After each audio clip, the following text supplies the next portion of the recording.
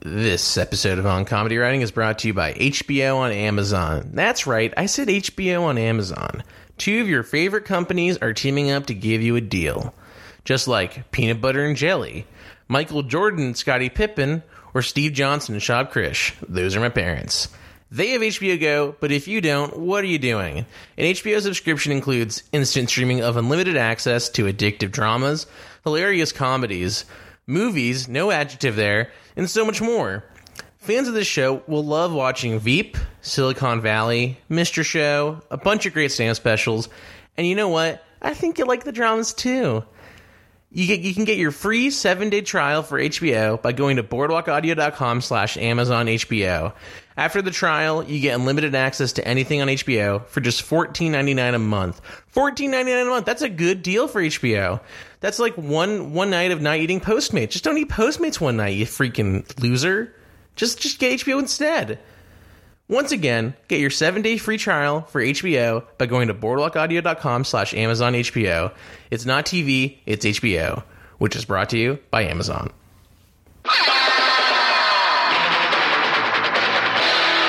This is a Boardwalk Audio podcast. On comedy writing, on comedy writing.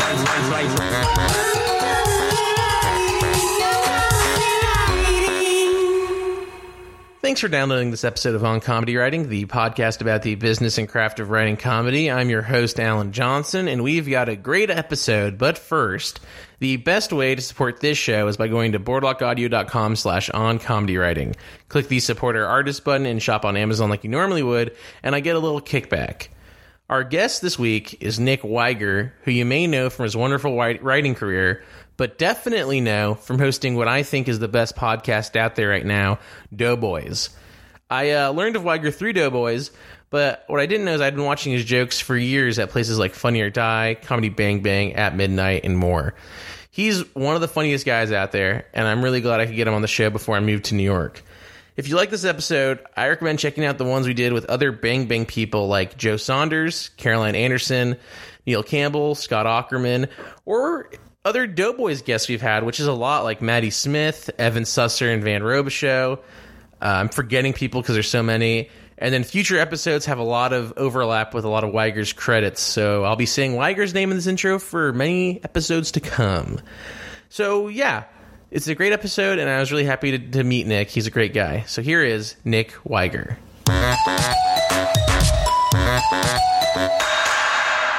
Nick, thanks for coming on the show.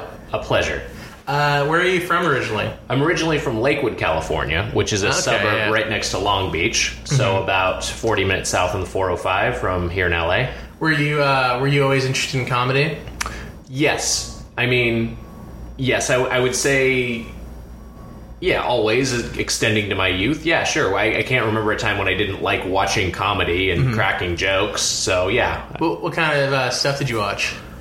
Well, I watched a lot of The Simpsons growing up, but then again, that show is, I'm 36, I'm about to turn 37, so I was born in 1980, so The Simpsons, I think, went on the air in 1989, 1990 was when the series premiered, so it came on towards the end of when I was in elementary school, and then I remember there was a whole period in 4th and 5th grade where Bart Simpson was scandalous. Yeah, right. And it was just like, I remember a kid wearing a shirt to school that said, "I'm Bart Simpson, who the hell are you?" and being sent home. It's like a mix of that Chevy Chase thing, right? Right, yeah. It was a weird period where it was so like, The Simpsons now is what's safer and more just like accepted as part of pop culture than The Simpsons. It's just people are tired of it, but there was a time when it was like this huge, like, crazy disruption of what people knew of what television was by being, it was this animated show that was in prime time, which was novel in and of itself, and then it had like a fairly decent edge to it. The idea of this sort of like this. The dad wasn't even that dumb at first. Homer wasn't even that dumb season 1, but it was more just about Bart at first, and like oh, Bart is this rebellious youth, right? And then so that same kid, he had a "Who the hell are you?" got sent home, came back with it later, and his mom had used a Sharpie to change it to "I'm Bart Simpson, who the heck are you?" And that made it palatable for the kids of Riley Elementary School.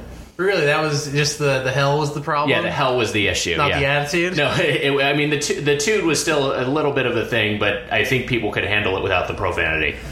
So was The Simpsons kind of like the big formative comedy show for you? I think so. I think that's the first thing I remember where I'm like, oh, I really like this sensibility, and I really respond to specifically what's funny about this. I mean, certainly I watched other comedies when I was younger, but that's also like, you have the taste of a child. I think that was the first thing that I sort of took had a perspective on, and it's still the first thing that I'm like, I still retain a fandom of into adulthood. Mm-hmm. So yeah, The Simpsons was a big thing for me.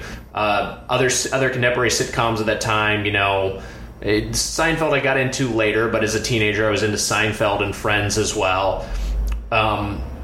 A lot of people are maybe skittish about citing Friends as an influence, but I thought it was a really good show, and I think because it's like it's very mainstream, and a lot of people like to shit on it. Maybe there's less of that now, but certainly when it was on the air, people would kind of shit on it. But it's like a really well done piece of just sort of palatable mainstream entertainment, and it's got really sharp jokes and it's got really good acting, and I think it's like a really good example of what a mainstream sitcom can be. So, but also Conan O'Brien was a huge thing for me. Late Night with Conan, the late night era, around when Late Show premiered. When was that? 92 maybe?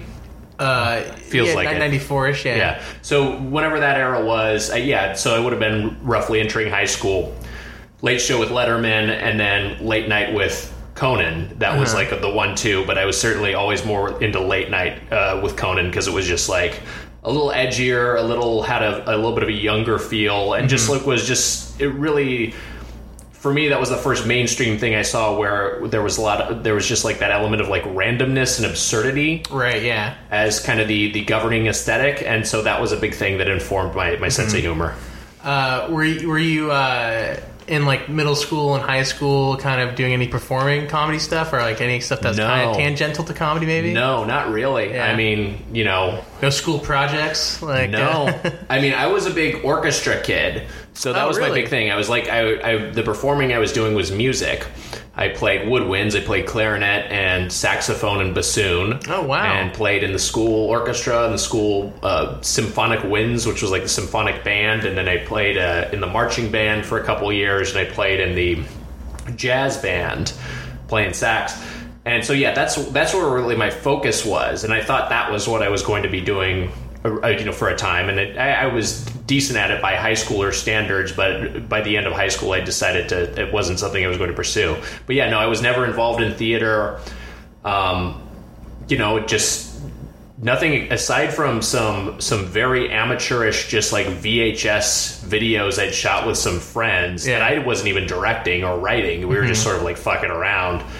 There was really very little I did in terms of my own comedic output outside of just like cracking jokes on at lunch.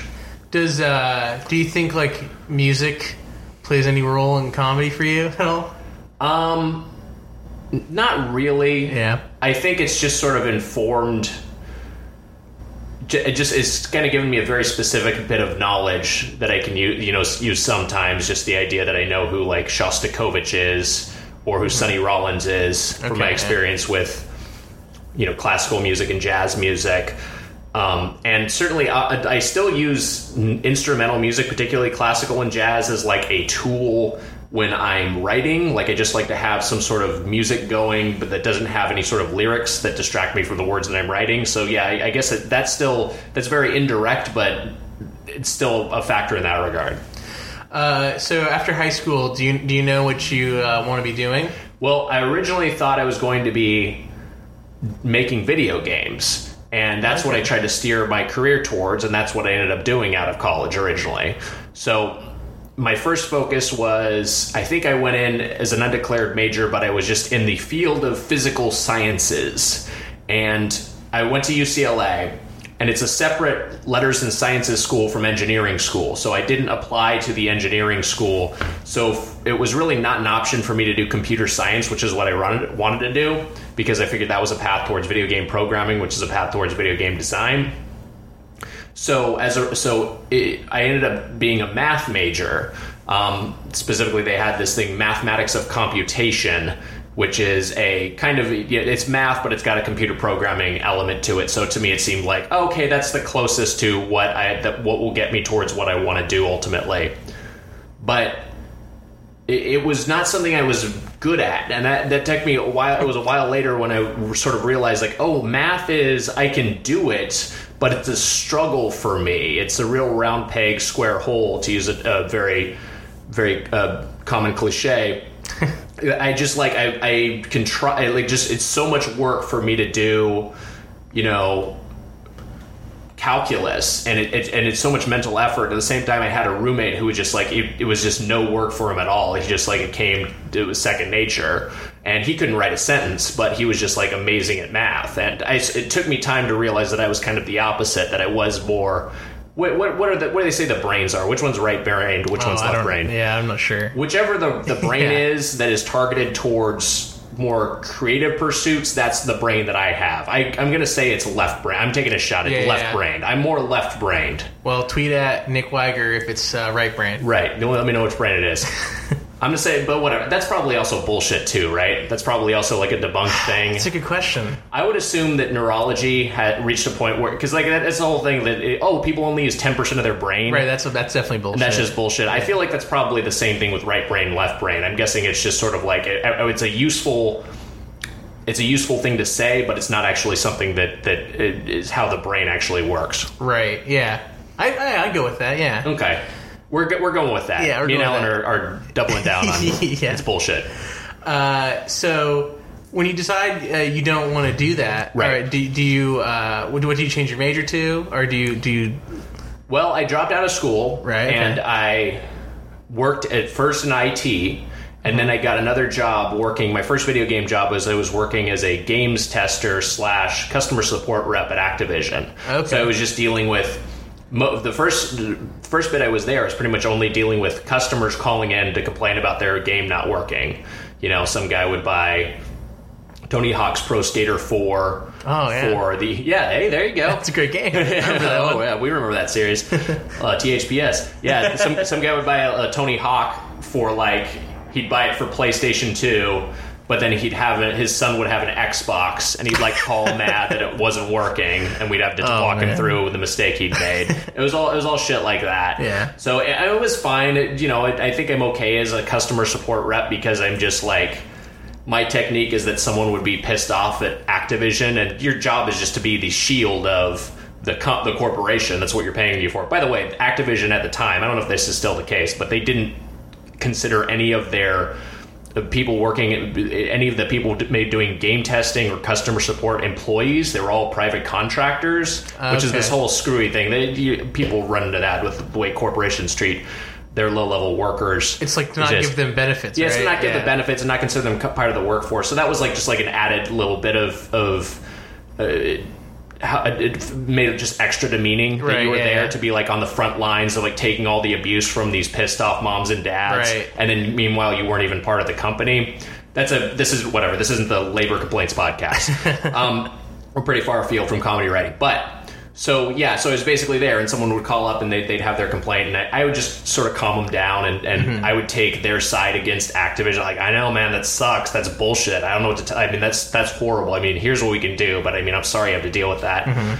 So I dealt with that for a little bit, and then I did games testing, which is basically you're playing through the same levels over and over again, or the same parts of whatever style of game you're playing, whatever the genre is, over and over again, trying to find small little flaws or big flaws, but basically things that either break progression or any sort of bugs that might exist in an early prototype of a game before it gets shipped out.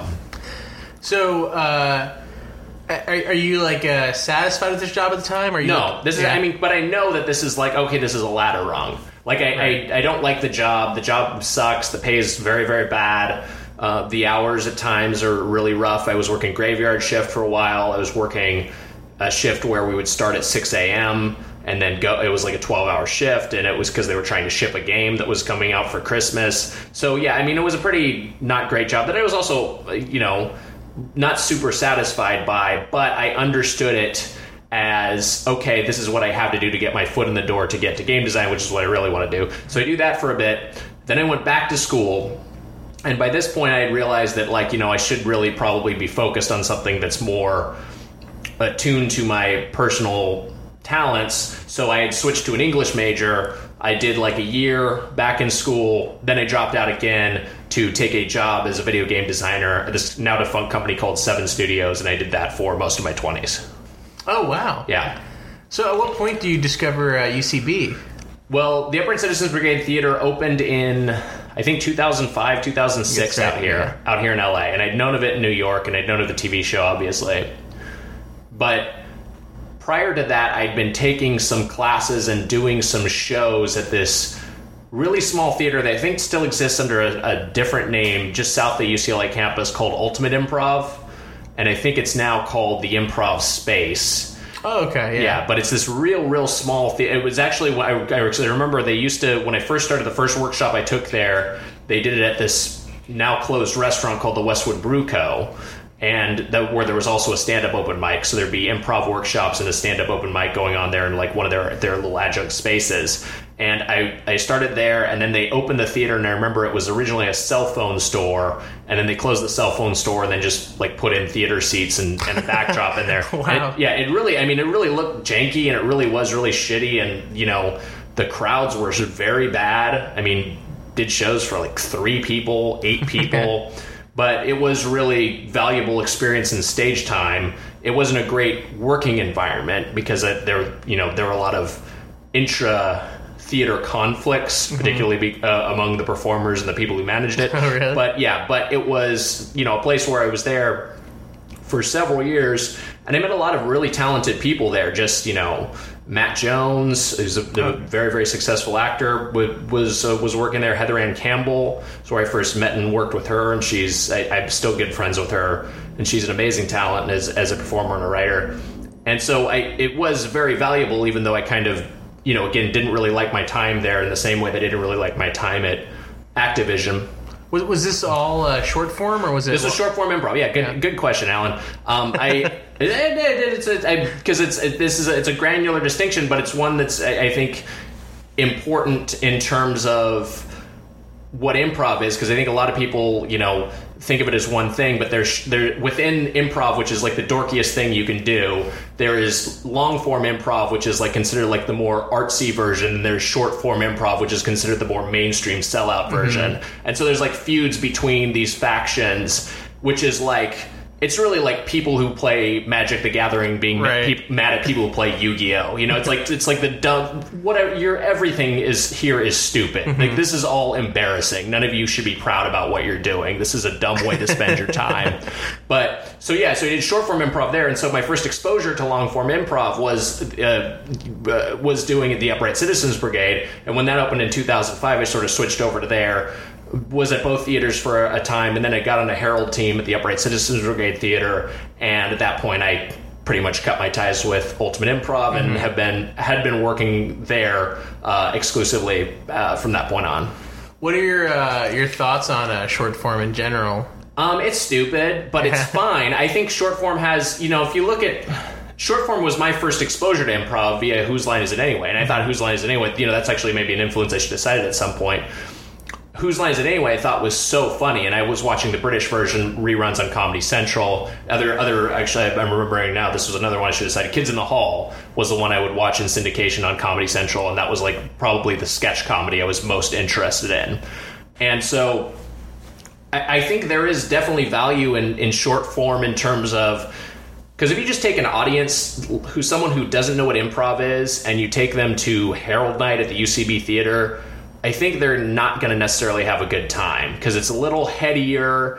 It's it's a lot less accessible. There's a lot of unwritten rules that you kind of have to know to appreciate it. It's like just taking someone who doesn't really know what competitive sports are and taking them to a cricket match. They're just going to be like, what the hell is going on here? You know what I mean? And so if you just want someone to see like just comedy, I feel like short form is a lot more accessible because it's kind of built in. Like, every sentence has to start with a letter of the alphabet in order. Like, that's something that people can just wrap their heads around.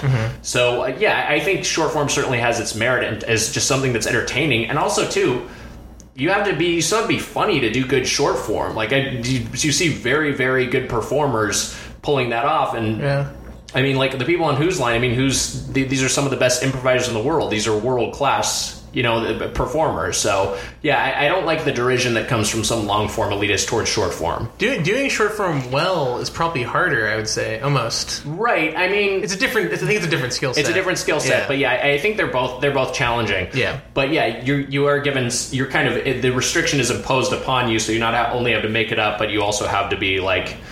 whatever, doing 3 different styles of theater at the same time. Mm-hmm. So you started taking classes at UCB. Right. Is that something that you immediately know is something that you really like? And does it feel different from doing short form? Well, it's weird to think of my perspective now because I don't like doing improv anymore, and I stopped doing it a couple years ago. And I wouldn't just go see an improv show anymore. But at the time... Yeah, it was something that I really enjoyed, and I felt like I was good at and was successful at, and so yeah, I think I definitely responded to that, and I definitely responded to kind of like the more freeing, what felt like a little bit of a more contemporary type of improv, where short form could sometimes feel a little bit cheesy. So yeah, I definitely responded to that. Why did you decide to stop doing improv? I just wasn't having any fun anymore. Yeah. And it gets kind of it reaches a point where you're sort of like, okay, I know the mechanics of this, I know the math of this, I know how to make something work, I know when it's going to fail, I know why.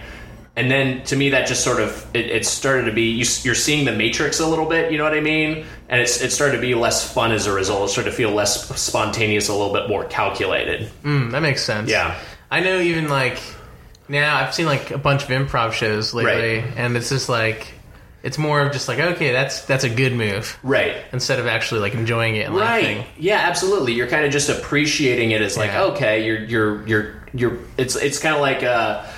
I feel like if you're watching basketball a little too closely, you're just appreciating that someone making the right pass versus someone making the spectacular shot, or he went under the screen, that was the right move, versus he blocked that shot out of bounds, that was awesome to see. You know what I mean? And that's true, I think, for most everything. Once you start to really look at stuff, it's kind of a sad thing about life. I guess so. Yeah. You don't want too much knowledge, or it removes the magic. Yeah. But also, too, it's just for me, and I think this is a thing, I think I'm a little bit more, and I don't know what your personal perspective is, but I assume as someone who has a podcast about comedy writing that you have more of an interest in writing than the performing side of things. Yeah, so that's fair. That's always been how I've been. I'm more interested in creating things on the page and then having a vision for something and then maybe seeing someone else execute it versus being out there for myself. I'm not I need the stage time, I need to be the person that's got the spotlight on them,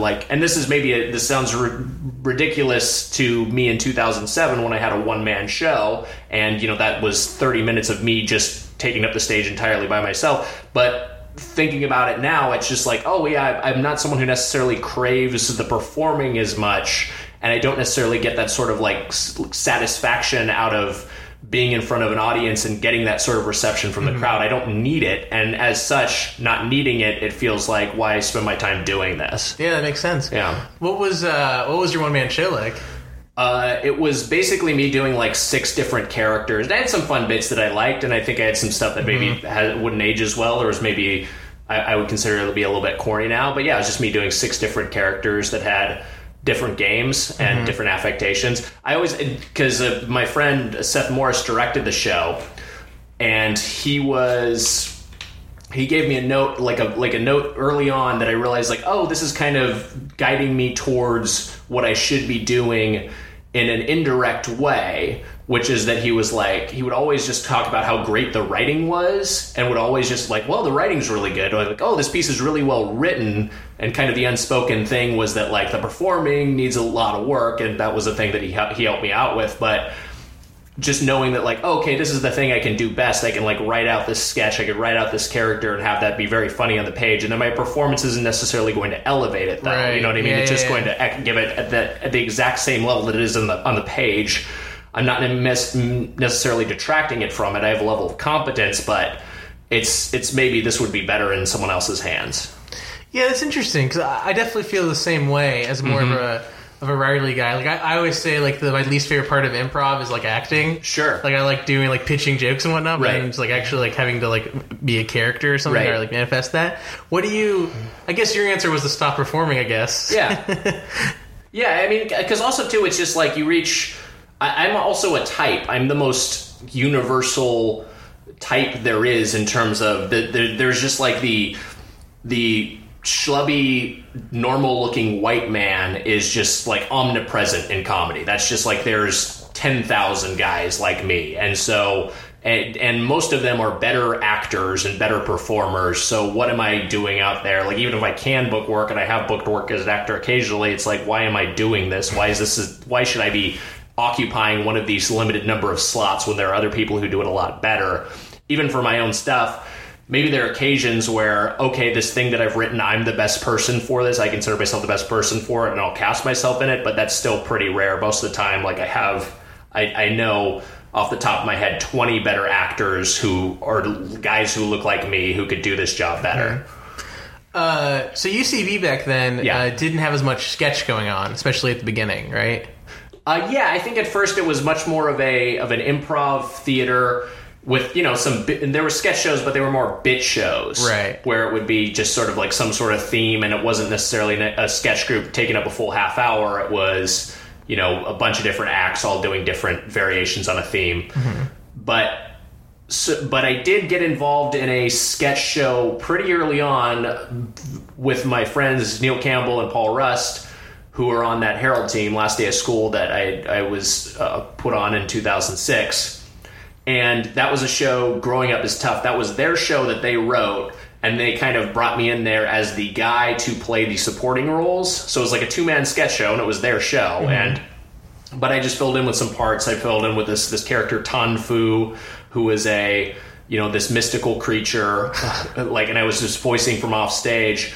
But his whole game is he just wanted to hang out with them. Yeah. Like he didn't, he talked about all these, he gave them all these ominous proclamations about what their fates were going to be, but it was just basically that he just wanted two guys to be his friends. Yeah. And then there's this other character I played in the show called the Grither, who was just this monster that would come if you said your name.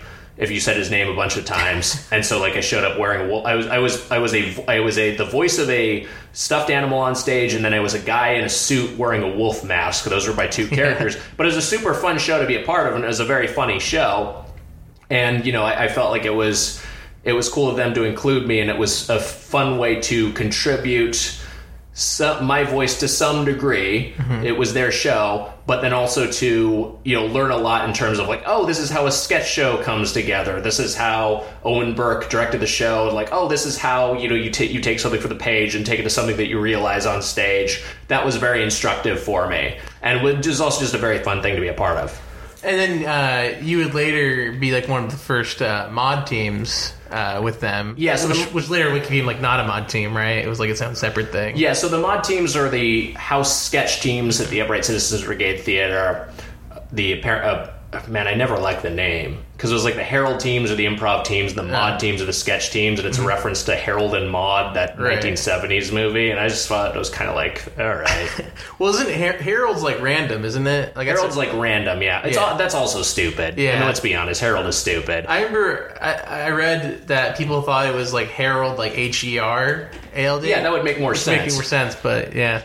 So the Harold the etymology of that apparently was just one of Del Close's acolytes was we should just call this form Herald. Right. And they're okay, now it's called the Herald. This is fun. This is spontaneous creation of things in the 70s when everyone's doing coke. And so they called it the Herald, and then that existed for 20 years, 30 years, and then at UCB decided to call the sketch teams that accompany them the mod teams.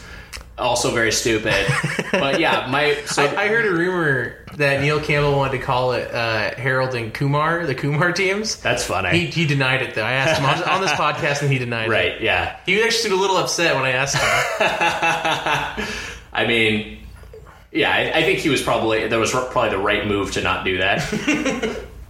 But I believe him. I have no reason to doubt him. So yeah, they formed mod teams in, what was it, 2008, something like that, which were the house sketch teams, which I already said.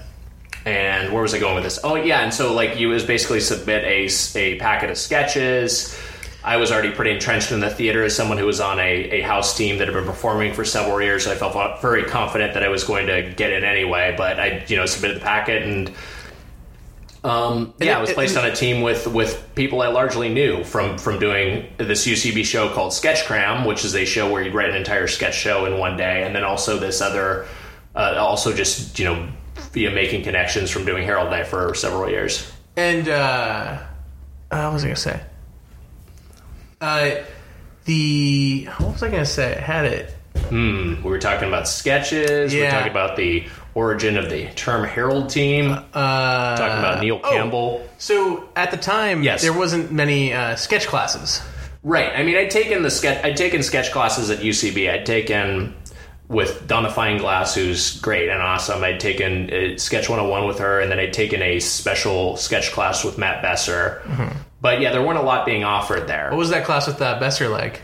I mean, it's great. He's very smart and very just grumpy, but he will say exactly what he thinks about something. He will give sort of the unvarnished truth. And to a lot of people, it's like jarring and it's like, oh, fuck.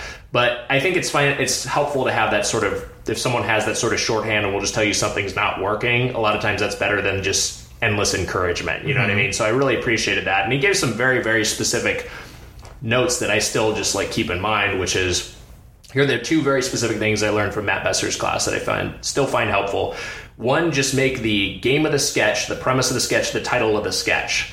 So like, this guy is scared of pants. Like, just making that the title of the sketch. Like, okay, I get exactly what this is going in. I know what I'm supposed to be laughing at. I know what the premise of this is. And if this is handed to me in a packet to read, and I'm reading this to myself, I know what I'm supposed to be focusing on. And if this is at a table read and I'm an actor and I'm going to be performing one of these parts, I know what the unusual thing is going to be. I know what I'm supposed to center the comedy on. So like, and by the way, this guy is afraid of pants. Free idea. Anyone wants it, write it up. So that's very, very helpful. And I found that super, it's a good contemporary point of reference for that. You see like sketches that get put up on Facebook, and they'll have like those black bars, the top and bottom, and it'll be like, like when the gas station is out of cigarettes, and it's just like, oh, okay, that's telling me what the premise of this bit is going to be. Again, another free idea for anyone out there. But so yeah, I think that's super useful. The other thing was just get to what the funny thing is on the first page. In fact, as much as possible, on the first half of the first page. Like, cut all that sort of chuff-offs, cut all that sort of back and forth, just flavor dialogue establishing the world, and just get right into it. And that I find to be super helpful as well for sketch writing. And you taught sketch at UCB. Yeah, I taught that for a couple years. I stopped in 2011. But yeah, 2009, 2010, 2011 maybe? 2010, 2011 mostly, I guess. I'm trying to remember. And was that before, because I know they have now a really set curriculum. Was that before that? The curriculum was still pretty defined. Yeah. It's gotten a lot more, I think, even in the time I was there. And so, I stopped teaching them maybe 6 years ago. Even in the time I was there, it developed quite a bit. Mm-hmm. Joe Wangert, who was the school director, I don't remember what his exact title was, but he came in there while I was working, moved out from New York, and he did a very good job just crafting a curriculum that was a lot more specific and had a lot more guidance for what the instructors should be doing. But that was, but I imagine these days it's even more well-honed in terms of what they're telling people to focus in on. When you were teaching, was there any specific things that you would try to have in your class? I think my main thing is I just tried to convey to people to try to express what they found was funny. I don't know how much I succeeded or failed at this. It's hard for me to evaluate my own abilities as an instructor, but I try to communicate what they find to be funny. I feel like that's your best chance for success for writing anything, is not write what I think people will find funny, but what I find funny, what's going to make me laugh. Because there will always be people who respond to that. And it's going to feel more real, and you're going to be excited about it, so you're going to do a better job. And the other thing was just trying to have things be focused and specific and have in mind the premise of what you're doing. You should be able to say what the premise of the sketch is in a sentence. And if you can't do that, you probably got too many things going on. So yeah, just trying to keep things specific. But I feel like the question I would ask the most, and this kind of ties in with both points when I was teaching, was, so what about this did you find funny to you? And that would sometimes help people zero in on like, okay, I had this interaction with my boss where he didn't understand how sarcasm worked, and so it was like, okay, so you have the idea of an authority figure who doesn't understand sarcasm. We can kind of try to use that as our as our guidepost. That's what the sketch is going to be anchored in. You know what I mean? Yeah, it makes sense. And one of your first jobs was This Show Will Get You High, right? Well, I worked on this. Yeah, as a comedy writer. So I worked in video games for some time. I didn't stop working in video games until 2009, and then I started. And that's when I was like teaching some classes to kind of try to bridge the gap a little bit, and just living off my savings for a bit. And then in 2010 I started to book some work as a comedy writer. So I worked on Matt Besser's pilot, This Show Will Get You High, which was a sketch pilot, and he was very, very nice of him to hire me as a young writer without any credits at that point. And then I also worked around the same time I'd submitted a packet and got hired as an Onion contributor. So I was contributing headlines and premises for videos for the Onion News Network, which is their video channel. Yeah. What was that Show Will Get You High writer's room like? It was good. I mean, there were some very funny people in it, and Craig Rowan, Chris Kelly, who's gone on to a lot of success. Both those guys have gone on to a lot of success. I was there with the Tremendosaur guys the week I was there. And let's see, who else was it? Tim Sicardo was in there. A lot of good people. And so, yeah, a lot of talented writers worked on that show. I mean, it was pretty brief. I wasn't there for very long. It wasn't a WGA show, so they didn't have like if you work on a WGA show, it has to be a 13-week contract. And for a non-union show, they can hire you for shorter spurts. So that was part of the situation where it wasn't as long of a run. But it was fun just to write sketches in that room. And the thing is, like, Besser generated such a gigantic volume of sketches, which is, I thought, it was useful, and I understand why he was doing that, and I think that's such a big part of comedy writing in the variety sketch space, which is what most of my professional experience is, just taking so many shots that you'll have some stuff that works and other stuff that just doesn't work. But you have so many options in there that you're able to pick the best of the best, the best of the bunch, and you can just discard all the stuff that doesn't work. So yeah, there was such a gigantic volume of material being generated in that room. Like, everyone was writing a half dozen sketches a day. Oh wow! And so that's probably overstating it, but it felt like that. It felt like the number of pages that you were outputting was just immense. And then ultimately, this was for a pilot that probably had 8 scripted bits. Right. So it was just like so much stuff was just getting thrown away. But some of those pieces I still retained and I did something with later. So, yeah, it was very helpful. Was that like a crazy transition as like your first like writer's room?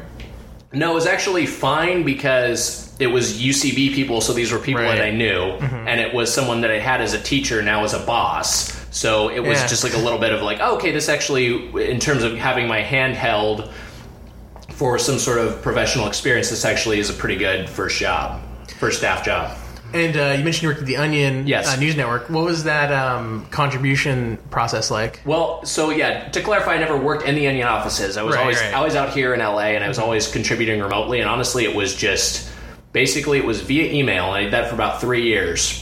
But it would be, and I also worked on the IFC show called the Onion News Network. I worked on that for 2 seasons in the same sort of capacity. But yeah, you basically have like, hey, here's some topics, and then also just some stuff that's just generally about what's happening in the news. And we're looking for, it was stuff that was slightly more evergreen because we were writing video pitches, and so those would be things that would take some more time to produce, so it wouldn't be turned around immediately. But it would be like, hey, here Sarah Palin's in the news. I'm dating myself, but yeah, Sarah Palin's in the news, Nancy Pelosi's in the news, whatever. Mitt Romney said this, and you'd have some various topics, and then you just basically write a headline, an Onion-style headline, something that they would basically use verbatim if they were going to pick up your idea, and then a few sentences of description of what the piece might be. Or sometimes if the headline was self-explanatory, you could just leave it as the headline. Mm-hmm. And that was very... I mean, that's a thing that I remember back then would take me a lot of thinking to try to come up with, like, if we were asked for 20 headlines one week. And that would take me a lot of work to come up with them. But just having to generate that volume of material so consistently and so regularly for very little money, like the money was almost insultingly low. But having to do that got me to the point where I think one of my strengths now is I can give a bunch of options. I can generate a bunch of stuff very quickly. And, you know, like if you need one good joke, I can give you 20 okay jokes, but within there will be maybe 3 that'll work. You know what I mean? Yeah, and you think that was because of that, doing that show? I think that was part of it. I think, you know, just also it's just general accumulation of experience, but I think that very specifically, the idea of like, okay, I have to come up with all these different variations on the same sort of topics, and I just have to do this so regularly and so consistently, and this is something that I have to make work only on the page. I'm never going to see these people face to face who I'm working with. Right. So I need to make this work only on the page. And so, yeah, I think that worked that muscle. Did you find it difficult to write in like the Onion voice, even do like the headlines? No, because I'd been a fan for so long, and they have such a specific sort of, you know, slant to them that I think it's pretty easy to adopt. Oh, it was for me anyway. Do you like writing satire? Kind of. I don't know. It gets exhausting too. Yeah. Topical stuff. Eventually, it's just I've done so much of it, and it gets just like at some point, you know. This isn't someone I'm friends with, but I have a friend of a friend who is a former Daily Show writer and quit and is trying not to go back to that space. And I think he articulated it very well, which is just like, I can't write anything else that begins with all due respect, Mr. President. You know what I mean? It's just like that voice is just sort of like, okay, we got to have a take on this crazy thing, but it's like the verified Twitter users who tweet at Trump. Right. I don't know how people keep that gimmick up. Sir. Yeah, it's just so exhausting. It's everyone's just sort of like slightly heightened Keith Olbermann impression. It's just like calm down. Or like Jeff Daniels from the Newsroom. Right, yeah. Oh boy. That's like political satire today is it's pretty tough. Yeah, I mean, and it's but even before this current era, I think it's just sort of there's topical stuff. It's always going to alienate a large part of your audience because you can't have any sort of take without having a perspective. And anytime you take a perspective, you're going to alienate some people, which is fine. But it's also like, to what end? You know, like what is this? What effect is this having? I don't know how much of an effect mockery has on anything. And also, too, sometimes I feel like you're undercutting the seriousness of something by poking fun of it. But those are almost side things. For me, it's just it's just so unfun. Right. To be like, okay, I got to do this take on Newt Gingrich. You're just like, I don't want to fucking think about this guy and try to craft a comedic take. And then you do, and it always feels a little preachy, even if you're trying to be as unpreachy as possible. Mm-hmm. Yeah, and just having to do... I mean, like, for so long, my jobs were just all doing topical stuff. Because after I'd worked on... The Onion, I worked on the show We'll Get You High in 2011. I worked on this show for Fuel TV called The Daily Habit, which was, you know, great experience, and everyone was very nice there. I didn't really like the show, and it was all like there had to be topical material all the time. And then from there, I went to Funny or Die, and I worked at Funny or Die off and on for 3 or 4 years, and that was just a constant deluge of topical stuff. Mm-hmm. And particularly there, they were like, "Oh, Nick knows politics. We'll have Nick do the political stuff." And I'm like, I'm interested in politics, but I don't want to be the guy who's always fucking writing political stuff. But they put you into that, like, so like, okay, this is what your specialty is. This is what, in the expendables of this room, this is what your task is going to be. And so I had to do an overwhelming volume of that, and it just gets tiring. Mm-hmm. So yeah, you want to do stuff that, because again, you know, going back to my original influences and things that made me want to do comedy in the first place, and things that made me excited about comedy when I was much less jaded than I am now, it wasn't topical stuff. It wasn't, oh, I love watching the cold open on Saturday Night Live. It was weird shit like Conan and weird for its time, you know, The Simpsons in its prime seasons. Mm-hmm. That's what made me want to get into it. Things that just sort of generally were absurd and generally were funny for the sake of being funny. Mm-hmm. I know you get political on Twitter sometimes. And I think you're a fan of like the Chapo guys, right? Yeah, I think I love that podcast, and I'm a Grey Wolf. I'm a Patreon subscriber. Me too. Yeah. I don't know. Those guys, they're really funny. Mm-hmm. But I think I don't know. I don't know where I'm going with this. It's just like their political humor is like intentionally not preachy. Yeah, I would say. Well, sometimes I guess. Sometimes. Yeah, I don't know. I mean, because I feel like those guys all have very strong point of views, right. And I think they're not shy about sharing them. So I don't know about that exactly, but I think those guys are also all genuinely funny. And I think to me, to take a step back maybe and to talk about Twitter in general, for me that's been very illuminating to be on Twitter for several years now. God, I fucking hate that site, but it is. But I also love it, and I can't escape it. But there's so many people on Twitter who are just so funny and just like, oh, you're just a naturally funny person. You work at a lab in Pennsylvania, but you are as funny as a professional stand-up who I work with in a writer's room. You know what I mean? Like, so like, they're just the idea that like, oh, there's so many funny people out there. There are funny guys in the offices who aren't just like the funny guy in the office. They're actually a genuinely funny person. And if you give them a platform like something like Twitter or something like a roll your own podcast, then you can see them like, oh, they have genuine comedic talent and they're really, really good at this. And this is like a thing they should be doing. So that to me has been kind of both encouraging and discouraging from the standpoint of like, oh, it's encouraging how many funny people there are out there. And it's good that we exist in a time where these voices have an opportunity to be known. You know, that's awesome. But it's also kind of like, oh, the discouragement comes from, oh, okay, so there's really nothing special about being the person who goes to New York or LA and does open mics and takes improv classes and gets all this stage time and gets all this experience, because at the end of the day, it's kind of like a binary, you're funny or you're not, and there are going to be people funnier than you who just don't necessarily have any experience. You know what I mean? Yeah, that's true, because I know like people, like, I think there was like a Seth Meyers writer got hired who's like a dad in like the Midwest, right? And he got hired off on Twitter with no like credits or anything. And that's great. That's so awesome. But yeah, you're right. It does make it feel less like you're doing something out here. Right. But I mean, like, I think that's just maybe a thing things are constantly shifting, and it's just a thing to be aware of. You know, when I started out at doing stuff at UCB, I think like it was like, oh, okay, what you do is you write your own sketch show, and then you put up your sketch show, and that's how you get representation, and that's how you start getting meetings, and then you maybe have your pilot. Whereas now, then it was a time where it was like, okay, maybe you don't even worry about putting up your own sketch show. Maybe it's more like, I'm going to make some sketches and put them on YouTube, and then I'm going to have my YouTube sketch group, and they'll get some buzz and some borderline virality, and then that will lead through this process where I'm getting representation at meetings.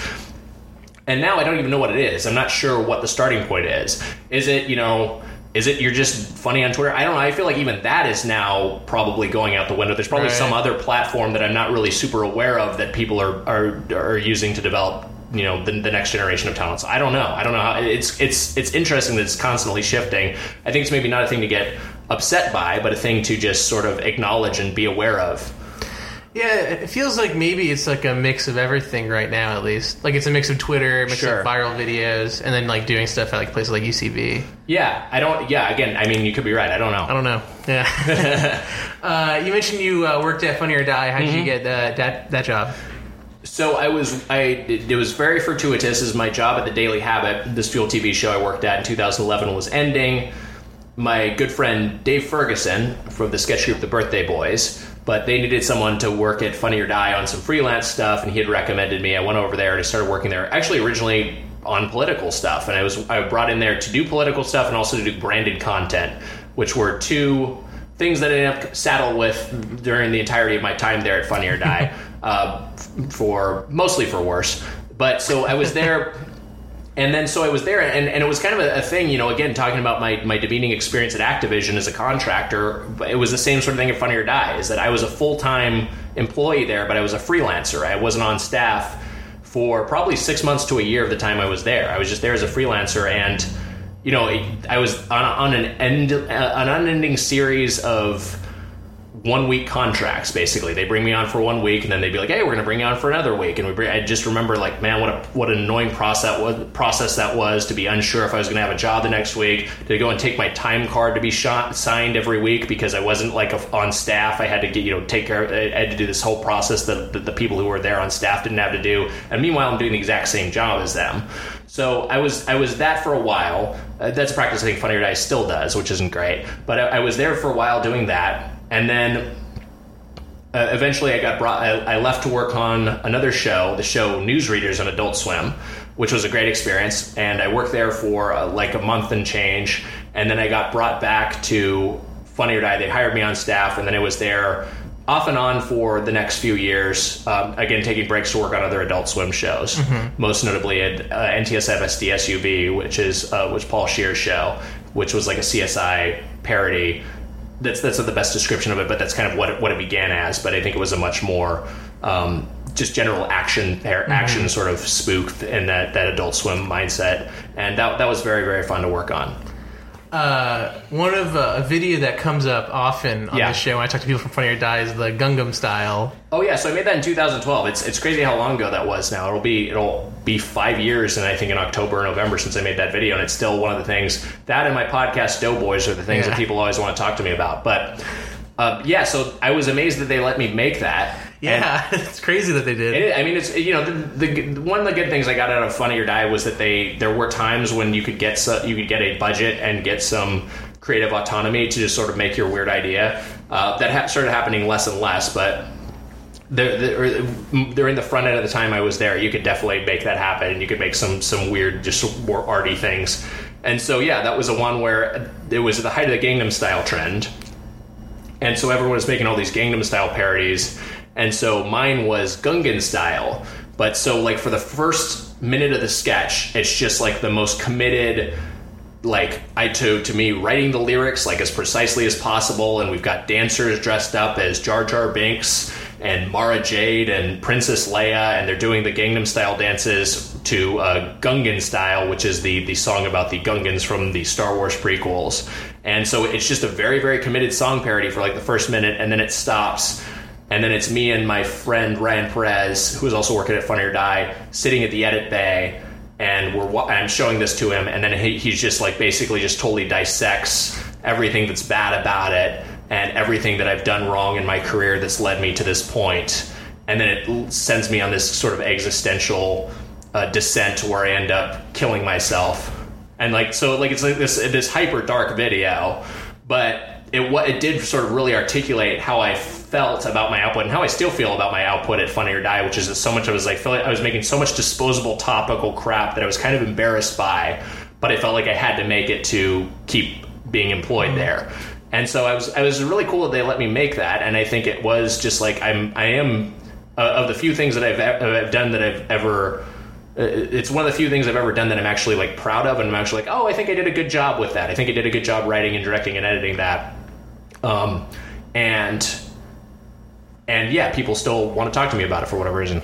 I took a sketch class at the PAC with Sam Brown, and he shows that sketch. Oh, that's awesome. Yeah. That's great. It's it's a really cynical look, but I guess it makes sense from your experiences, like what you describe them. I mean, like also too, I think I do have kind of a cynical worldview. Like I think that is sort of based on my experiences. I do feel a lot of despair about the situation that humanity is in, but also to the situation that I personally am in, despite being sort of like, I kind of get to live my dream, but I've kind of get to live my dream with like that little Twilight Zone twist, you know what I mean? When I worked in the video game industry, I was working jobs that I didn't really like, working on games that I didn't really want to would never want to play. And so, I worked on the Fantastic Four video game, and I worked on the Shrek video game, and I worked on Pirates of the Caribbean, The Legend of Jack Sparrow, which was the game that bridged the story between the first two Pirates movies. It's like those were never things that I wanted to play when I was a kid, and, thought Castlevania and Mario were cool. So, and the same sort of thing when I I get to be a comedy writer. Hey, this is awesome. And then I look at most of my credits, and I'm like, well, most of what I worked on is like stuff. These are things I would never watch. This is not really, it's just like these are jobs that I took to get paid. But I feel like most of my output is like, okay, well, this is not what my sensibility is, and this is not what my, this is not really what I want to be making if I was in creative control of something. Interesting. Yeah. I think most people would say you've had a really interesting, great career doing that kind of stuff. So what would you say your sensibility is? It's a good question. I mean, I think I would just like to make something that is just... If I was going to make something and have full control over it, I think I would make something that's probably a little bit weirder and a little bit more tonal and a little bit more cinematic than a lot of the stuff I've worked on. I mean, like, okay. I think a lot of the credits, and I'm not trying to shit on everything I've worked on. I've worked on some stuff I'm proud of, and I've worked on some stuff that I think is good. And even the stuff that I feel like is not for me, I feel like I've worked on good versions of that. But not to offend all my prior employers, but no, I do honestly like. I like a lot of stuff that I've worked on, but even the stuff that I realize is maybe not for me. But I feel like I would like to do something that is just, like, that is not trying to. What's the word I'm looking for? I was going to say trying to impress somebody, but that's not true. You're always trying to impress somebody. But something that's just like not trying so hard to be like, oh, this is relevant, or this is about what's going on now. You know what I mean? Right. Something that more is just sort of like, oh, this exists because it's weird, and this exists because it's just sort of like a unique thing that isn't necessarily married rather to this specific time and place. And I guess what I'm just saying in a very sort of convoluted way, I'm saying like I'd like to do stuff that isn't as topical and isn't as much about the news and the media. Right. That makes sense, because you had a lot of jobs like that. Yeah, pretty much. I feel like that's most of my professional output has been that. Mm-hmm. So you mentioned you worked on some Adult Swim shows. Yes. What's like the packet like for like a 15-minute show like that? Is it just sketches? I never got hired for those off of a packet. Okay. I would imagine for those shows it would be you're more likely to just see like a pilot submission. You know what I mean? Like if you're working for it, because it was actually a challenge to make a show like NTSF SDSUV, because within 11 minutes you're telling a 3-act story, and that you have to be so economical, and these scenes have to be sometimes 3 lines long, but they still have to communicate a story beat and then have a joke in them. So I think the skill that they more be looking for there, if they were hiring off of a submission, would be just a good like half-hour sample. Mm-hmm. So I think you're more likely to have that be what would get you hired than a sketch packet. Mm-hmm. So if you didn't do a packet, how did you get hired? The job on newsreaders, I actually can't remember. Boy, that must have been a good someone recommended me, and I'm forgetting who it was. But basically it was a situation where I think I'd maybe done a punch-up room for them or something, but basically it was the show, Rob Corddry's show, and at the same time, Rob Corddry had been hired to act in a movie, so he couldn't be there on set, so they needed someone to kind of go in there and do on-set punch-up. How did I get hired for that? Why can't I remember? I feel like I'm forgetting someone who did me a favor by saying, like, hey, Wiger would be good for this. Fuck, I apologize to that person who would probably not be listening to this, but in any event, so, like... that was via a personal recommendation, and I went in there and I interviewed for that, and they liked me and they hired me, and I was there for a bit. And then the NTSF SDSUV I'd been doing a number of punch-up rooms for this company, Abominable, who I still work with, and I just go, the punch-up rooms, a lot of times you'll just go in there and you're just sitting with a group of people and you're reading through scripts, or if it's in the pre-production process, you're talking through possible ideas and you're just pitching jokes out and you're just pitching story ideas. And so I'd done that a few times, and I think they thought I was good at it and they liked me, and so they had a situation on NTSF SDSUV where they were looking at a couple of people to bring in as writers new to the show. And I'd also written something for them too. What the fuck I'm forgetting all this. Sorry, Alan, I should have done more prep. You did way more prep than me. I'm a bad guest. So, but they brought on me and my friend Alex Fernie to work as writers on that show, and then also work as co-EPs, as co-executive producers. And so we worked on, after having worked on a couple of things for season 2, as writers, we worked on all of season 3 to kind of like helping to oversee that.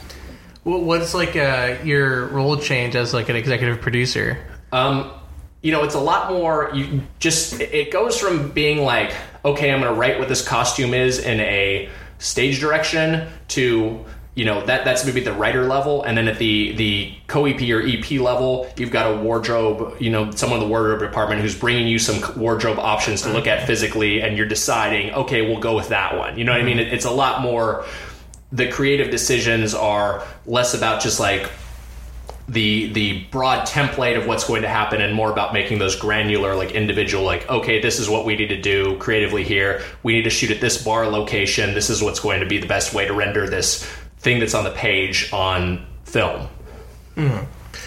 So after the and casting as well, like things like that, like you're like, okay, we've got these supporting roles, who would be a good person to play that? There's all sorts of all those creative decisions from the pre-production process, and then production process where you're shooting there. You have a little bit more authority than you would as a writer, who you sometimes, depending on the situation, you might just be more of a fly on the wall. So yeah, you just have a lot more input, a lot more questions that you are the person who's going to answer.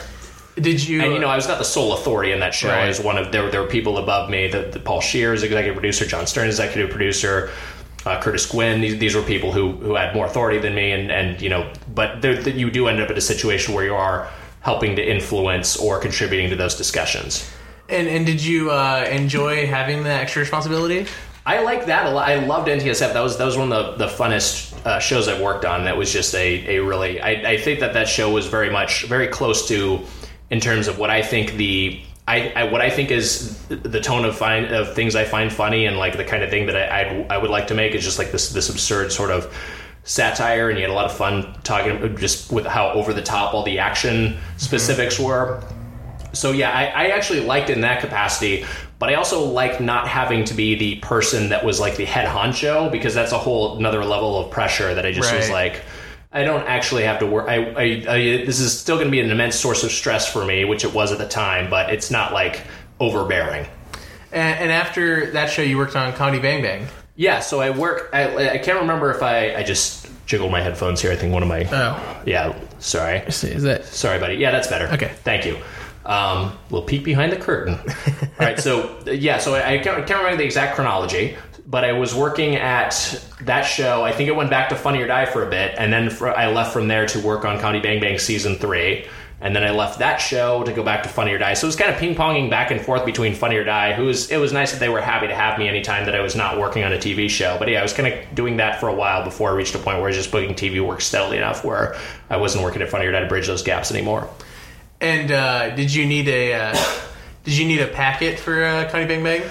Let's see. Comedy Bang Bang, I think I did. I can't remember the process, but I think if it was just a general like 3 to 5 sketch packet. Mm-hmm. But also, I think this was another situation. I got a lot of jobs, and you know what? I don't know if this is a place where you offer advice to people, or if that's part of the show. But if I was going to offer any advice to anyone, I got a lot of jobs because there was like, hey, this person can't do it anymore. We need somebody. Can you do it on short notice? And I would always say yes to those opportunities, because not have an ego about it, not have like, well, fuck, I don't want to be their second choice, because that can lead to more opportunities, and eventually you will be someone's first choice if you go in there and you prove yourself. So yeah, I mean, that was a situation where I honestly think part of it was that they had a writer who wasn't available for their writing cycle, and so they had a slot open up, and I knew the head writer Neil Campbell from doing sketch and improv for many years, and I knew Scott Aukerman peripherally from having done his podcast, and knew some of the other writers in that room,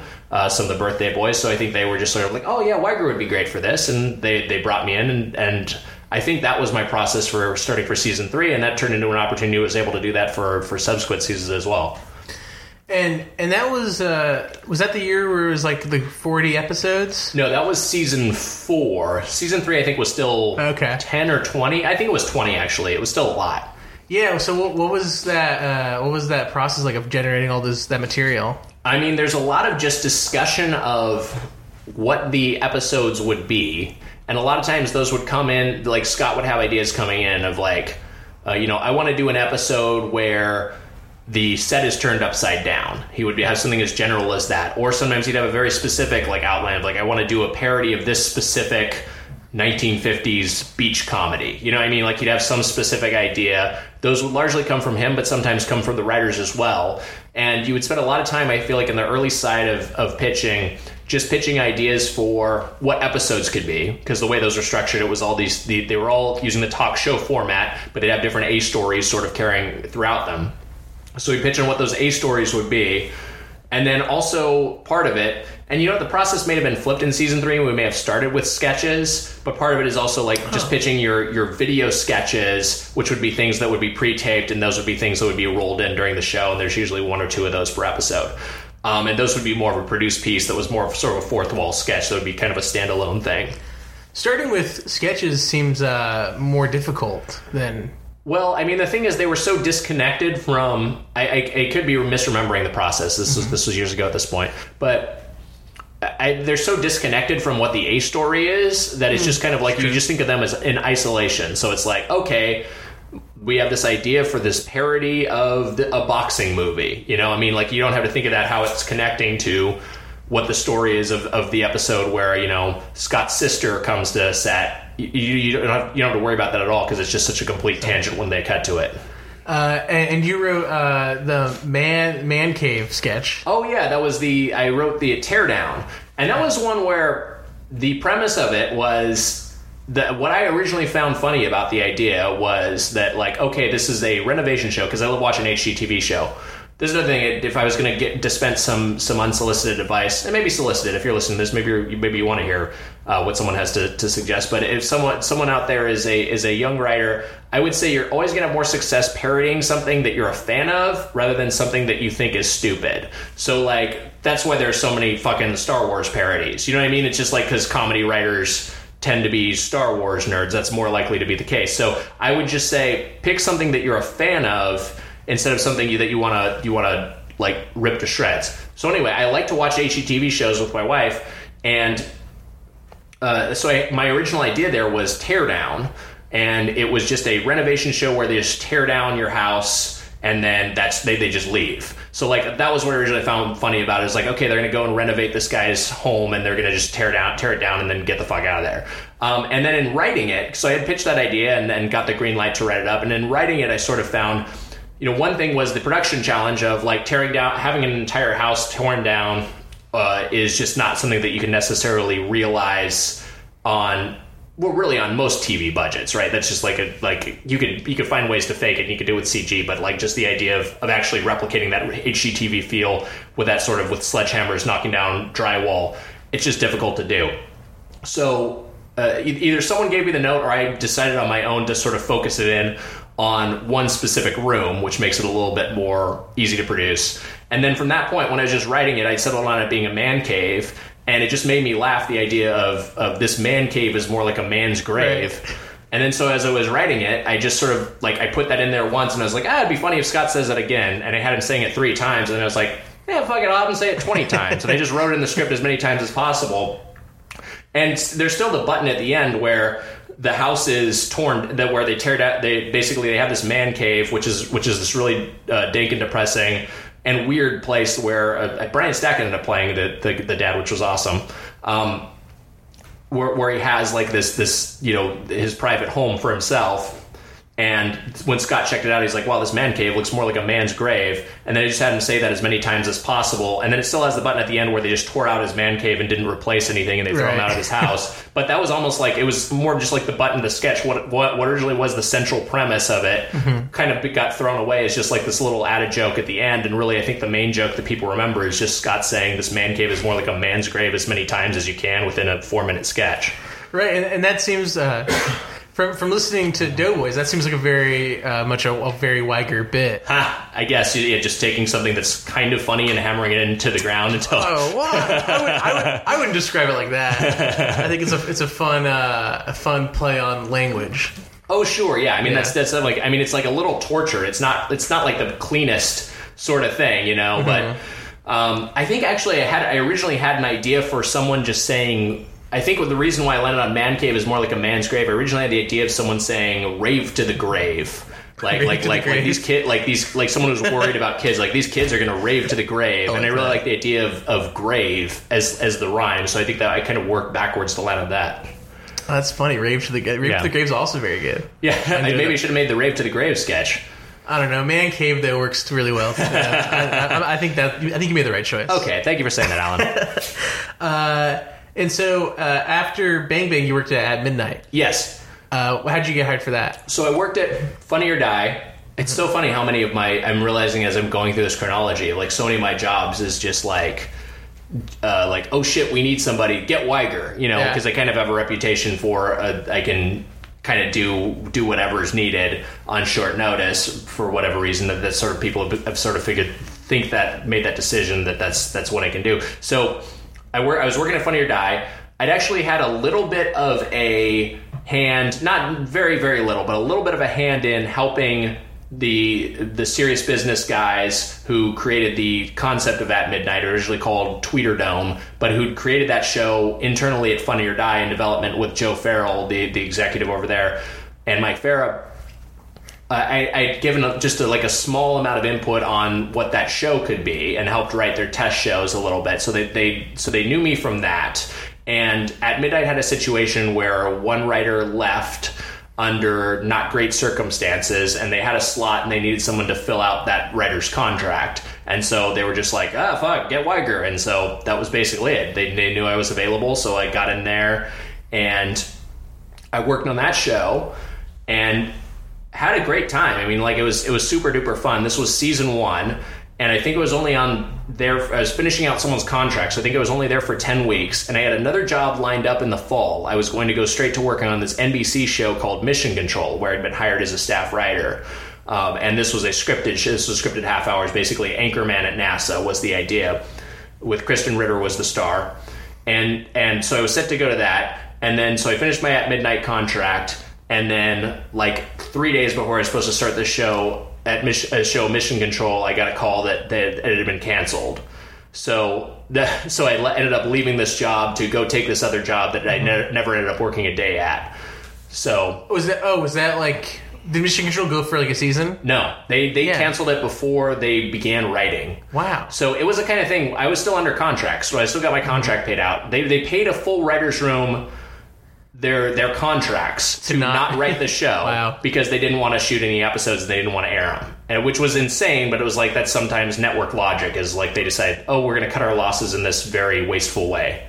And that can't be too long after they picked up the pilot, right? Yeah, it was basically one of those things where they picked up the pilot and then the executives changed and then they didn't want this pilot that the previous executives had bought anymore. That makes sense, yeah. Yeah. Wow. So then did you go back to At Midnight? Yeah, let's see. What did I do after that? I don't know if I went straight back to At Midnight. I think I actually went back to... What the fuck did I do? Did I go back to Funny or Die again? Jesus Christ. I think I went back to Funny or Die again. And then I went to Comedy Bang Bang again. And then I went back to At Midnight. Wait, did I? At some point I went back to both Funny or Die and Comedy Bang Bang. And then I went back to At Midnight. And then I was at Midnight for a while. Why did I leave again? Because I left At Midnight twice. Oh, okay, I'm remembering everything now. Okay, so yeah, so that's what happened. So I didn't have that job, and then so I didn't have a job, and then Comedy Bang Bang season 4 they hired me for one half of it. So I went to Comedy Bang Bang because it was the 40 episode season, so I worked on it for a 13-week period to help write 20 episodes. So I worked on that season, and then after that I went back to At Midnight, and I worked around At Midnight for a while. And then from there, the next time I left At Midnight was so much of this podcast is just me remembering my own IMDb, which I could have looked up and had been a refresher in advance. But it's also I feel like so much of this is oh yeah, I worked at this job for 13 weeks. Then I worked another job for 13 weeks. Then it was back to the original job for 13 more weeks. You know what I mean? It's just so much I've heard this described once as the way these jobs work is just your Tarzan swinging on vines. You're just sort of holding onto one as long as possible, and then you hope another one's there, and you got that one. You're holding onto that one for as long as you can. You know. And that's sort of how it feels at times, just mentally recalling all this. But yeah, so I worked on Comedy Bang Bang, super fun. And then ping-ponging between that and At Midnight, because they're totally different tones, they're totally different aesthetics. And I like both shows, and both shows are super fun to work on. Totally different rooms, too, just in terms of the kind of people that would be there. Used to be sketch people versus people that are largely from the people from the stand-up world. And so it was super. I actually found that probably one of the more useful periods when I was trying to do both of those back and forth, just going like, okay, we're going to this absurd sort of anti-comedy world where, you know, we can take these big chances, and if something doesn't work but it's just sort of like bizarre, that's still a success from our standpoint, versus to the place where like, okay, we're going to do these shows that need hard jokes that are going to air this same night, and we're going to try to make an audience of tourists laugh, you know, or an audience that's got a lot of, like, you know, paid extras in it. We're going to try to make them laugh with our jokes about what's going on in the news. It's a totally different muscle. Right. And also just having to write like hard, sharp jokes, not anti-comedy jokes, is like, you know, something that you don't actually get a lot of training doing at UCB. It's a little bit of it of that's more of a stand-up skill. And so it was really, really useful, and I feel like made me a much better writer to be challenged to do that every single day when I was working at midnight, and also working with some of the funniest joke writers I've ever met. You mentioned that you're kind of ping-ponging a little bit. Is that something that happens usually for most writers, or is that rare? I think it depends. I think I had a unique set of circumstances where I had, like I mentioned earlier, I had other jobs lined up, which sort of led to me, you know, I had like a planned departure and then things went awry. So I think absent that, I think if I didn't have that job at Mission Control lined up, I might have never left at midnight. I might have just worked there continuously, because I left to take that job and that job didn't happen. I had the opening to take Comedy Bang Bang. And so I just kind of say yes to things. That's kind of been my perspective of like, oh, okay, I have this job opportunity. Okay, yeah, I'll do this job and I'll figure out how to do it once I start working there. And that's pretty much served me well in terms of staying employed. When you were on at midnight, when you were writing jokes, would you like write a bunch of jokes, or would you write fewer jokes and like really focus in on them? I think it was kind of a volume business, because there are two aspects of that. One is you're writing the host copy, you're writing what Chris Hardwick's going to say, and so that is writing to, anytime you're writing for a show with a host, you're trying to write to the host's voice a little bit, and knowing that the host is going to change it and massage it a little bit, as is their right, and as will make the show better, because these are all funny people who work in those jobs.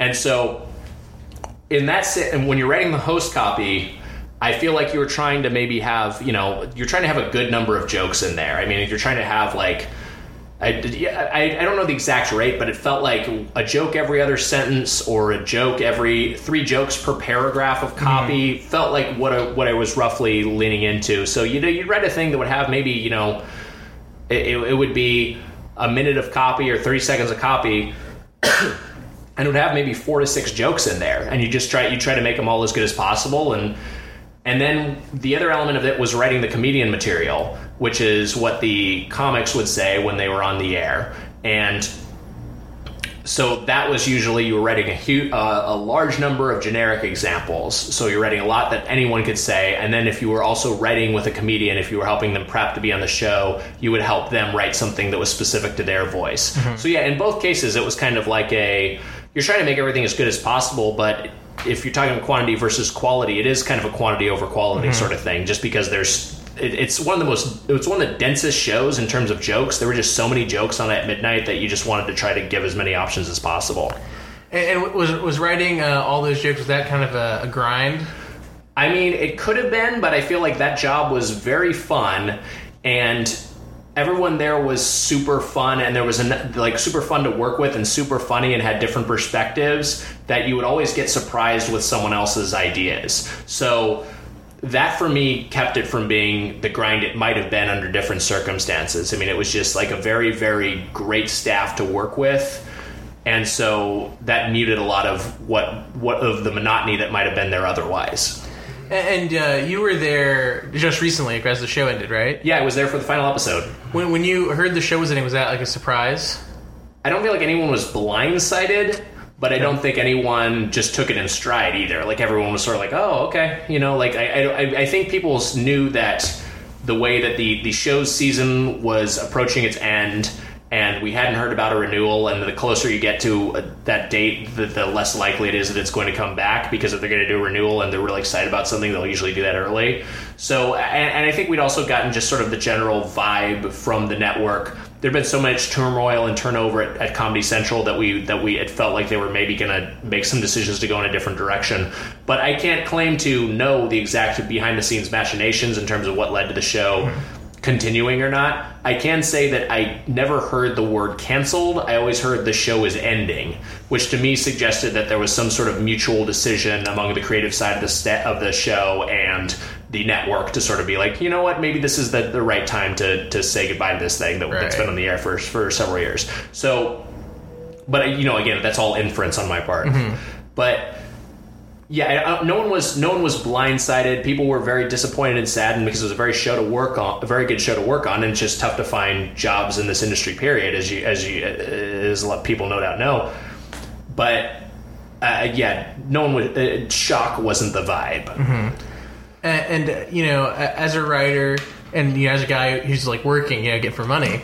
I mean, is that like a crazy position to be in? Like, oh, this job that was pretty consistent is now gone. Right. Especially this time of year, because this isn't necessarily when things are gearing up to start again. And so I may be looking at the first... I've been very, very lucky since, 2010, 2011 to work pretty steadily, to work pretty much continuously with some gaps. But I might be looking at the first prolonged period of unemployment I've faced in some time, which is a thing that's a little bit, it's scary for anyone. Thankfully, I think like if you're working this industry long enough, you start to always anticipate that possibility and you make preparations for that. So, it's for me, it's not like going to be something that's going to be perilous in the short term, but I'd like to be working again for sure. Real quick, I want to talk about Party Over Here real quick. You were the head writer. Yes. How do you get hired as a head writer for a show like that? I kind of had to be talked into it because head writer is a lot of work, and it's a job where the thing about head writer is it sounds like you have full creative control, and it's not really the case. There are going to be executive producers, there's going to be, the network, there are going to be, depending on who the talent of the show is, the talent who is going to have more say and more input than you do. So it's a thing where it seems like it's more authority, I think, to people. Like they hear the title, oh, head writer, you're the person in charge of the show, but it's not really the case. It's a little bit more of a managerial, middle management sort of position, where you're kind of the conduit between the writing staff and the people who are running the show. So it's a lot of work. It's a lot of work. It's a lot of responsibility. But that one came via Paul Scheer and the Lonely Island and then the executives over there at the production company, which was also called Party Over Here, had just met with me a couple of times and sort of had asked me to do this and thought I would be a good fit for it. And ultimately I said yes and took the opportunity. The difficult thing for me, aside from, okay, this is going to be a job that's a lot of work. This is a show where they have basically what they have is like, we're going to make a sketch show, but they don't really know what it is. It's like it's a pretty general pitch that they sold and were taking to series without any sort of cast or without any sort of like firm concept by the time I joined. And then also like leaving at midnight, which I didn't want to do. Because I really, really liked that job and was very comfortable there, and everyone was super duper nice. So, but that's basically how that came about, and I ended up saying yes ultimately because it seemed like a good fit for my skills and had the potential to maybe be something good depending on how it went. And so you were brought in before the talent was there, so did you have any say in that process? I can't say that I was like the person deciding who was getting hired or not, but I can say that I loved that the cast that the show had. I loved all of them. Allison Rich, Jessica McKenna, Nicole Byer. I thought they were so funny, and they had such distinct voices and different voices with some overlap as comedians that I thought they did a great job carrying so much of the show. So much of them was on them. So, and then Marcus Ray and Carl Tart, who were the supporting cast, I thought they were also fantastic and super great to work with. So yeah, no, I had more input in terms of helping to figure out who the writer's room was, which was all, which was a great room. Lauren McGuire, who I'd worked with at Comedy Bang Bang, Ryan Perez, who I'd worked with at Funny or Die and known from UCB for many years, who I think is, for me, he's one of my favorite comedy writers. I think he's just amazingly talented. Heather Ann Campbell, who's great and just such a distinct, specific voice. And then Yamara Taylor, who is awesome and has had so much success in her career since that show, and was just so funny and was just such an important part of that room. Everyone, I like the four of them, and it was just four writers for a half-hour sketch show is an insanely small room. We really needed 6 to 8 writers. At Midnight has 8 writers, and that's not a sketch show. The writing is a little bit more.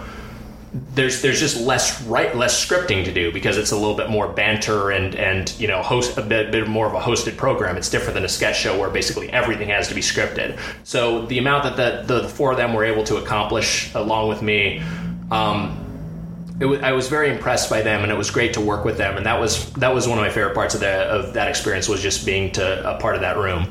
You mentioned that you had some say in hiring the writers. Yeah. What was that process like? So here's the thing, and this maybe goes towards my thoughts on labor in general, but also towards what I think of WGA's policies. And I'm a big WGA supporter. The packets that a lot of shows require are technically in violation of union rules. Right. You're not supposed to ask anyone to submit any specific bit of material. So what I asked of people who wanted to write for the show, and what I also asked for people who I reached out to and were like, hey, maybe it would be cool if hey, are you interested in maybe writing for this? Can you send something over for people to look at? I just said, send over a packet of some of your favorite sketches. And so I tried to keep it as general as possible, partly because, I care about those rules, but also because I feel like it's a little bit of an unfair thing to a young writer or to someone who wants a job to say hey, do a bunch of free work for this one specific job opportunity that you can't reuse later. Because you're writing specific bits that are being asked for that are specific to this show. This isn't something that you're going to be able to shoot as your own video later. So I was like, hey, send us some of your best stuff that's representative of what you write. And then I also, if anyone had any videos, I was also send over some videos too, because I think those are always useful to watch. And a lot of times execs, when they're reading packets, they have a harder time understanding the comedy on the page, but if you just show them a video of a funny sketch, they'll get it right away. And what were you looking for when you were reading those packets? Just funny and distinct voices, just people who made me laugh. And also just part of the hiring process. And again, I wasn't the person with sole say-so over who's getting hired or not, although I was that was all my first choices. I was over the moon with the room we got. I think just a big part of it is also thinking okay, who am I going to want to work with? And part of that comes from people people you meet with, and you sort of get their general sort of vibe, but also just sort of you can get a lot of that from someone's writing and be sort of oh, okay, this person is very funny and distinct and they offer something specific, and that's the kind of person I want to see what their brain is like. You've done sketch on stage, for the web and television. What are the differences on those? An internet audience is very impatient, and they take everything at face value. You're just not going to be able to get something to work that's got a little bit of a this is a winkingly ironic thing. Here's our take. This is actually this sketch seems sexist, but it's actually an ironic take on sexism. The internet audience is just going to be outraged by that, and they're just going to think it's sexist. And maybe they're right. I mean, maybe a lot of those ironic takes on things are just excuses for people to do problematic comedy. But that's a separate discussion. But an internet audience is very impatient, and they will always take things at face value. I would say the big thing I had with internet stuff, it goes back to that Matt Besser thing of get to the premise as quickly as possible and have the sketch title be what's funny about it. I would have a lot of success just being we're going to say what the sketch is, what's supposed to be funny here, and we're going to get to the comedy as quickly as possible within 10-15 seconds, or else someone's going to click away. For TV, the audience is a little bit more engaged and a little bit more patient, and depending on the show, you know, you can take a little bit more time with it. And then with stage, I mean, like, I feel like you have the most time to sort of, like, let something breathe, and you can make something very dialogue-driven. I was very much, anytime I write for TV and sketch for a video, I always try to think of it cinematically, and I always try to think of the you know, I'm an editor, so I always try to think of the edit when I'm writing it, and, like, you know, what are we going to be cutting to here? Try to make use of multiple locations, try to make it feel like a video, a filmed piece as much as possible. Whereas a sketch, you can take a little bit more time, and you can have just a 5-minute scene in an office. Whereas as an internet video, that's just going to be so fucking boring, no one's going to watch it unless it's got some spectacular element to it. So Party Over Here was canceled after one season. Yes. Why do you think that was? I think the network didn't know what they were getting, and I think they sort of they agreed to the idea of, oh, this is a sketch show from The Lonely Island and Paul Scheer. We're very excited to see that. And they loved the scripts that we delivered, and they loved the live shows that we saw. And then when they started getting edits, I think they were confused by what it was. And I think they never really had an overall vision of the show. And again, this is all inference. I wasn't privy to any of these discussions.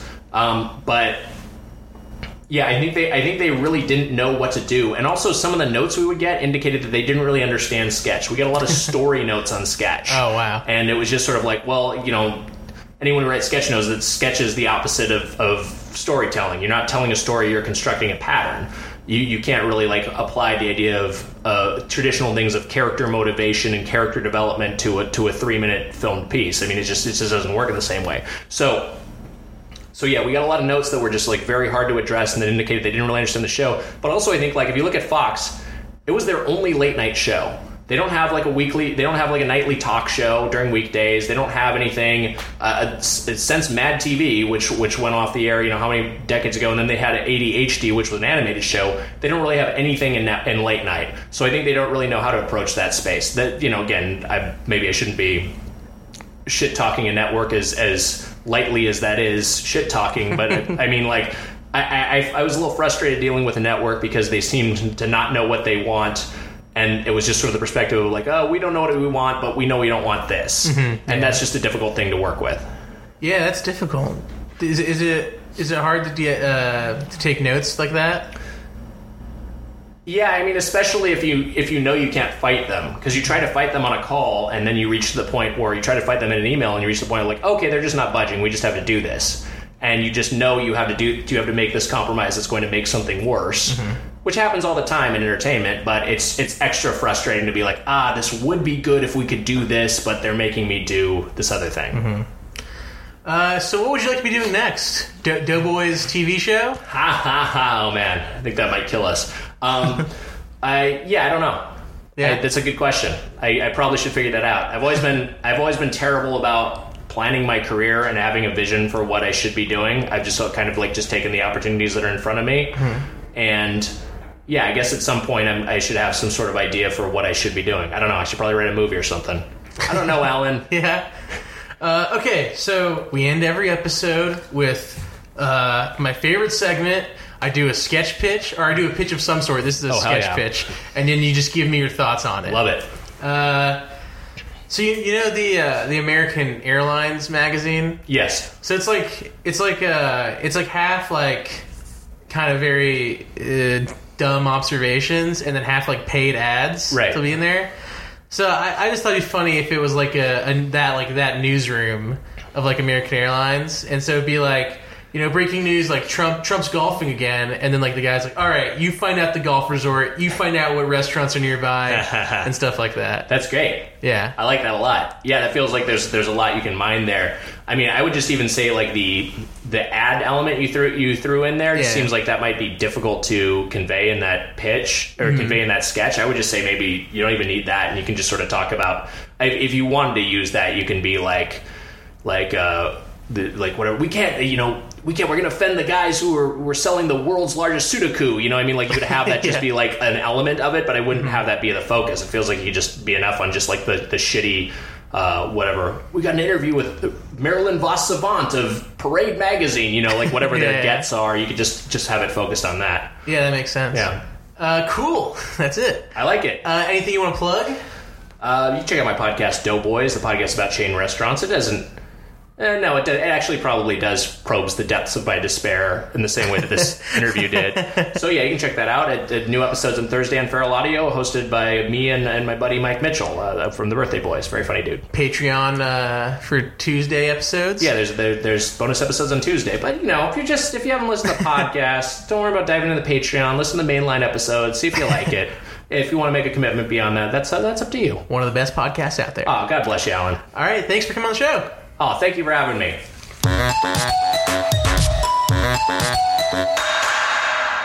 Thanks for listening to this episode of On Comedy Writing. I want to thank Nick Doss for supplying the sweet tunes, Zachary Glassman for giving us the awesome logo, and Boardwalk Audio for hosting us. Please rate, review, and subscribe on iTunes, and like and follow On Comedy Writing on Facebook and Twitter. See you next week.